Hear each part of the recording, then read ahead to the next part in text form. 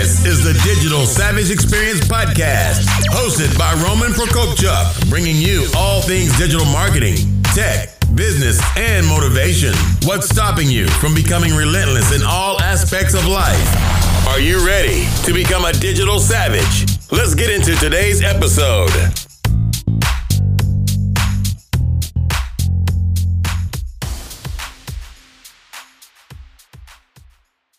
Hey everyone, this is Roman Prokopchuk, and this is the Digital Savage Experience Podcast. Today I have with me Peter Levitin. Peter is a change agent that strategizes with marketing clients to help them create and run unignorable marketing programs. Thank you for joining me today. My pleasure. So tell me a little bit about your journey. How did you get to where you are today? Well, it's a long journey. Something I think is an interesting idea is we talk about our journeys and we're not very visual about that. So I thought I'd start out just by saying where I grew up. I grew up in New York City, on mostly on Central Park West and 57th Street, those two spots in Manhattan. Half a block from Carnegie Hall, half a block from Tiffany's. My high school was a half a block from Lincoln Center. I was 3 blocks from Museum of Modern Art. And that was my universe. Oh, and Central Park was 2 blocks away. So I say that because it's people talk about I did this and I did that. And I think the visual might help. That really, being that lucky as a city kid, I think really had a major effect on where I've been and where I'm going. Because I'm thinking a lot about where I'm going right now. I can keep going. You tell me what you want. Yeah, sure. Kind of how you got started, if you pivoted into, what you're currently doing now, some of the things you've experienced along the way. All right. Well, okay.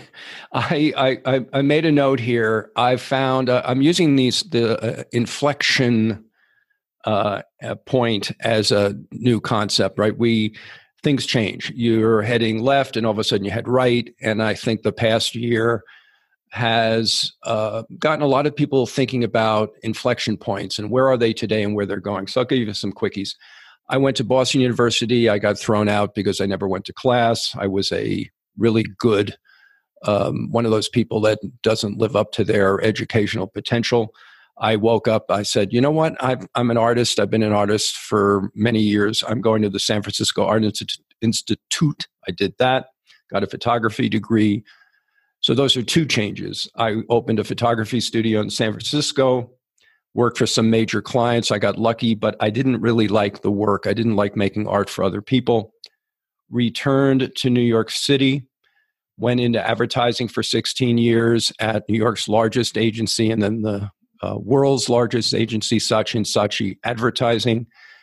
You can imagine being in advertising in the 80s and into the 90s, the good old days, we like to call it. I worked in New York, Minneapolis, and London. Then I woke up again and discovered the internet when I came back from London and started 2 internet companies. One was putting news online.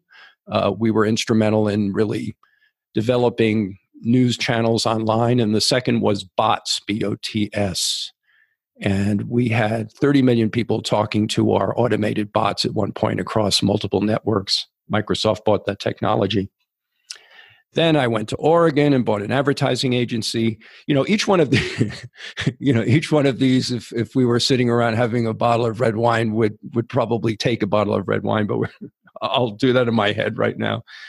I sold the agency, became a consultant, traveled around the world, reinvigorated my photography. I live in Mexico now, and I have been spending the past couple of months thinking about what is next.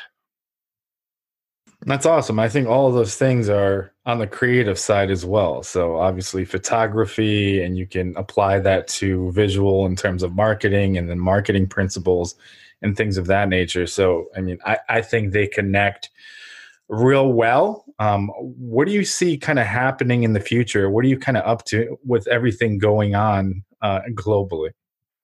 Well, I, like everybody, am looking forward to a post-pandemic world. I know it's coming. When it's coming, I'm not a predictor of that. But I think we've seen changes happen quickly. If you listen to some of the pundits, We know that this world has accelerated change. There's much more internet-based activity, digital activity, things like that. Younger people are recognizing that they don't have to live in the city or the town that they've lived in for a long time. That's changing. People are moving around the world. I think we'll see more digital nomads than we have in the past. The office, frankly, I like offices. It's a good place to hang out. I even like human beings. I'm willing to admit that. So we're seeing these things change. My current dreams, I've started to reinvigorate my use of a special type of pornography, and that is travel porn, I call it, which is going on YouTube and, searching on Kiev, Ukraine, and saying, I've never been there, man, that would be cool. So that's what's happening in my head, plus the idea of writing another book. I've written a couple, and my working title is Next, because I want to help people figure out what's next for them. Yeah, and I think it's important to, if you get to a point where you get a little stuck or anything like that, to kind of reinvigorate yourself. It's funny you said Kiev, Ukraine, because I'm from Ukraine originally. And I think travel from that standpoint also really gets you clarity and appreciation and a lot of new ideas. So obviously with stuff going on, it's really hard with a US passport to actually go to places, which was obviously the reversal before this. But I think every time I visit a new place around the world, I get something out of the culture, and I can apply it to my life and even in terms of marketing principles as well. I think that I think there are ways to travel, and I'm wondering if people are going to start to change that. We had there are words I think to describe it. Too much travel happening in 2019, right? Certainly you'd look at an island in Thailand and it was mobbed, and if you thought about that island 15 years earlier, it wasn't mobbed. So I'm hoping that, and I without question know there's going to be a rush. People are going to be rushing to go to different places around the world. I'm hoping that somehow people change how they travel, maybe slow down a little bit, think harder, and we'll just use Ukraine as an example. I've wanted to go there forever. Sure, you can go to the big city, 2 or 3 big cities, but it would be very interesting to get out of the big city and away from the tourists. So that's the way I look at travel. Plus, travel is integral to my photography world. I've done some series where I photograph people against white backgrounds in the street. I have a portable studio, and I get to meet people. And I want to say that I think for many travelers, they're not meeting the people. And I'm hoping that changes, because we're all been stuck inside and, happen to like people. Yeah, I agree. Yeah, I agree. I mean, in terms of kind of traveling myself, I try to not stop by like the touristy places, but really understand and learn from the culture. So like places like Iceland. So stay with people in different Airbnbs. It's funny because people, which I thought was ironic, leave their doors open still, because on an island with 350,000 or so people, there's like 1 murder a year. So it's one of those things where like you got there, it was pleasant, the door's open, there's food on the table. And it just kind of, while you're out in these places, like you said, Ukraine, you can go to the country, you can go to the Carpathian Mountains, which are awesome, and different other places, and really understand and have a conversation with people. And, it's a lot different most of the time than, like you said, in the capital of a country or a big city. Right. And obviously you can dig in the capitals. There have been studies done looking at cities around the world and where tourists congregate, and they use data, maybe phone data, to show where the people are. And there are these concentric circles. Everybody's masked, by the Vatican, and then they move out and they move out. So my thinking, and that's almost a metaphor for life, is you're in your little world, and it's important to get outside of it and really just get out and change it up. And I've done that. Yeah, I agree. So what's one thing that motivates you to succeed? Obviously, those motivations may have changed over time, but what currently motivates you to succeed? I don't like this word, but I'm going to use it just to maybe use it for reference: boredom. I can get bored. I just sort of get tired of what I'm doing. And I found that over the years, curiosity and the fear of boredom have forced me to change. I will admit at the moment I'm getting a little bored. I think many people around the world, and side note, I think as an American who gets to live in Mexico and has made a good living over the years, I have the luxury of boredom. I'm not going to suggest that. I spent January in India, and obviously a fantastic country, incredibly rich, and a month in India is like barely scraping the surface. There are a lot of people in India that don't have the luxury of being bored. I think it's a 10% luxury. So anyway, I've lived that, and I have this fear of boredom, and I don't like the word because I think we can often control our own boredom. So I got to get away. I got to move out. Yeah, I agree. For me personally, it's kind of like I call it complacency, and I say complacency is the death of innovation. So when you get into this like comfort pattern, you got to figure out what gets you more uncomfortable and gets you out of that and gets you thinking. Yeah. I know it drives my wife nuts. And it's, I get into that, yes, dear, go for it. I'm already planning a trip throughout Asia, an eating trip through Asia, right? That's somewhere I'll collect a couple of buddies and we'll do that. And that's one of those where my wife says, see you later, babe. Go for it. Yeah, I mean that's the other, for me personally, like one of the best things about traveling, experiencing that culture through the cuisine. So it's awesome. What am I going to eat in the Ukraine? What are you going to eat in Ukraine? Depends what pierogi is like pierogies, kind of like the same like in Polish. Borscht. What else? Stuffed cabbage. Different kind of meats, and then I can tap my grandmother and get back to you as well. All right, good. Okay. So what's one thing you may have seen as a weakness in yourself in the past that you've turned around and utilized as a strength today? Wow, that's a good question. I had one of those mothers that always told me I was wonderful, right? Which I think I try to do with my kids. A weakness, that is a fantastic question. I think a weakness, and I'm going to go back to your word, is that I can, like everyone, get complacent. I think you can get stuck and start to get comfortable, even in a situation that is not necessarily uncomfortable. I'm actually thinking in not this year, maybe a couple of years down the road, canning my consultancy business. And it's not that I'm complacent. It's just that I've been there, done it. So I think if there's something that will trouble me, it's that sense of been there, done it. Yeah, I agree. Over time, it may be that you're an expert in something and you're really good at it, but then it becomes one of those things where it just like, it doesn't necessarily get old, but there's other things out there that may interest you or you want to move on to. Yeah, I'll give you an example. A few years ago, I was living in Oregon, and I was approached by a couple of guys about investing in the marijuana industry, and I did that. And I'm in the process right now of selling out my stake in the company, simply because it's gone from, like a lot of things, although every state's different, it went from, this is crazy stuff to really, just life. And in Oregon and in Colorado. And to a certain extent, I'm like, okay, again, been there, done it, right? It was very cool for me to tell people that I invested in this burgeoning industry.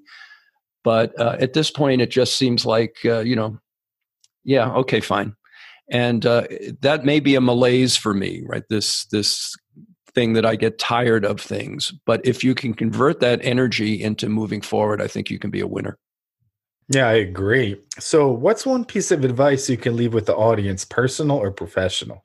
Change. I talk to a lot of companies, mostly in the marketing world, about where they stand today. And I tell them that if they, and I've borrowed this statement from somebody else, General Shinseki, who was a general for the U.S. Army. And he said, if you don't like change, you're going to like irrelevance even more. And that is one of my guiding principles. If I don't change, I'm going to become irrelevant. And I'm not one of those people that can go play golf on the golf course. So I got to keep the ball moving down the field. Yeah, I agree. And like you said, applying it to companies, if you look at kind of the Fortune 500 list, 10, 20, 30 years ago, that list was totally different. And it's the companies that refuse to change, refuse to innovate, that got overtaken by their competitors and became irrelevant. Yeah, look at Airbnb is now public. They made a lot of money. They did something a couple of years ago, which I thought was brilliant. Yes, I can go to a city and we'll call it rent an apartment, maybe go to that city and stay with other people. But they created something I thought was brilliant called Airbnb Experiences. So if I go to, let's just keep it in Eastern Europe. If I go to Moscow, I can sit in the apartment, I can walk around, or I can now find people that are going to take me out and we're going to, do some vodka tasting across Moscow, which I think would be a cool thing to do. So again, it's back to something I said at the beginning. Travel's about experience. It's not that checklist. I saw this, I saw that, I did this, now I can go home, get off the beaten path and meet humans. I like humans. Yeah, and you're talking about experiences. So a lot of brick and mortar businesses or locations for companies completely closed because there's no experience in store. And things like Toys R Us became irrelevant. They moved e-commerce online in terms of toy sales. They could have been the dominant force within that industry if they created experiences unique to that store. So with travel or with obviously marketing and businesses in general, that experience is key for a visitor or a buyer. Yeah, we saw that a couple of years ago starting on Instagram, where stores realized that they needed an Instagrammable moment, and they created these photography opportunities for people to join in, and then push it out on Instagram, and it became a consumer-based promotion. So we will get back to retail. I mean, I'm just not that thrilled with sitting here and clicking on Amazon and having the guy knock on my door. I want to actually go out, and the smart retailers will do well. There might be fewer, but the smart ones will survive. Yeah, I agree. And I think, like you just mentioned, that user generated content, it does more of the work than actual like marketing campaigns that are produced in-house, because you see kind of like the lens of a buyer or a person interested in that brand. And it's more social proof and more kind of trustworthy in that sense as well. So you're not getting the word that this is awesome or what it is from the actual company. You're getting it directly from a person that's experienced it. Yep. And just, keep looking at TikTok, because that's going to have a major effect on what we think and do. It's a little strange at the moment. It's crazy. You get lost in the spiral of TikTok, but that's another one. And I think it will supplant Instagram as we move forward. Yeah, I agree. I got into TikTok months ago. A lot of stuff I put on are either my podcast or my wife and I being foster parents in our personal lives. So different things that I'm experiencing through that. And the thing that makes TikTok so addicting, they don't have that play button. So you just keep scrolling and scrolling and it's auto playing. So they said one reason it's becoming more addicting than, let's say, Instagram is Instagram, you're forced to kind of like opt in and click on it. With TikTok, you have your, For You thread and then your personal thread, and you keep scrolling and scrolling. And sometimes, like you said, you just get lost into it. Yeah, I've been trying to figure out, I've gone down some rabbit holes. I think early on I said I like politics.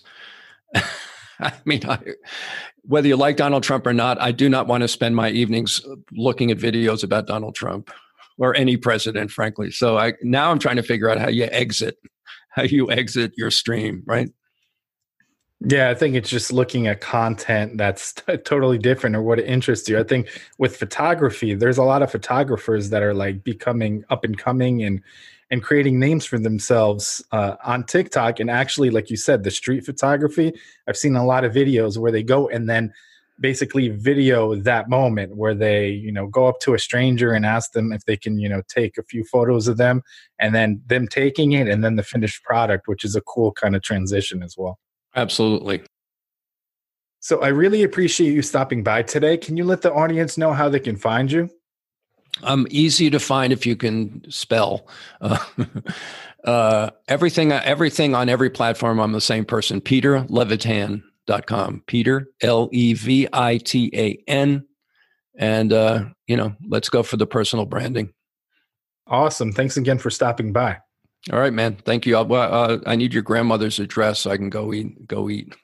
Yeah, I'll ship her to Mexico for a week or two to cook for. Very cool. All right, cool. Thanks. This podcast has been brought to you by Nova Zora Digital. Find out how Nova Zora Digital can help your company grow online. Learn more at novazoradigital.com. Until next time, all you digital savages.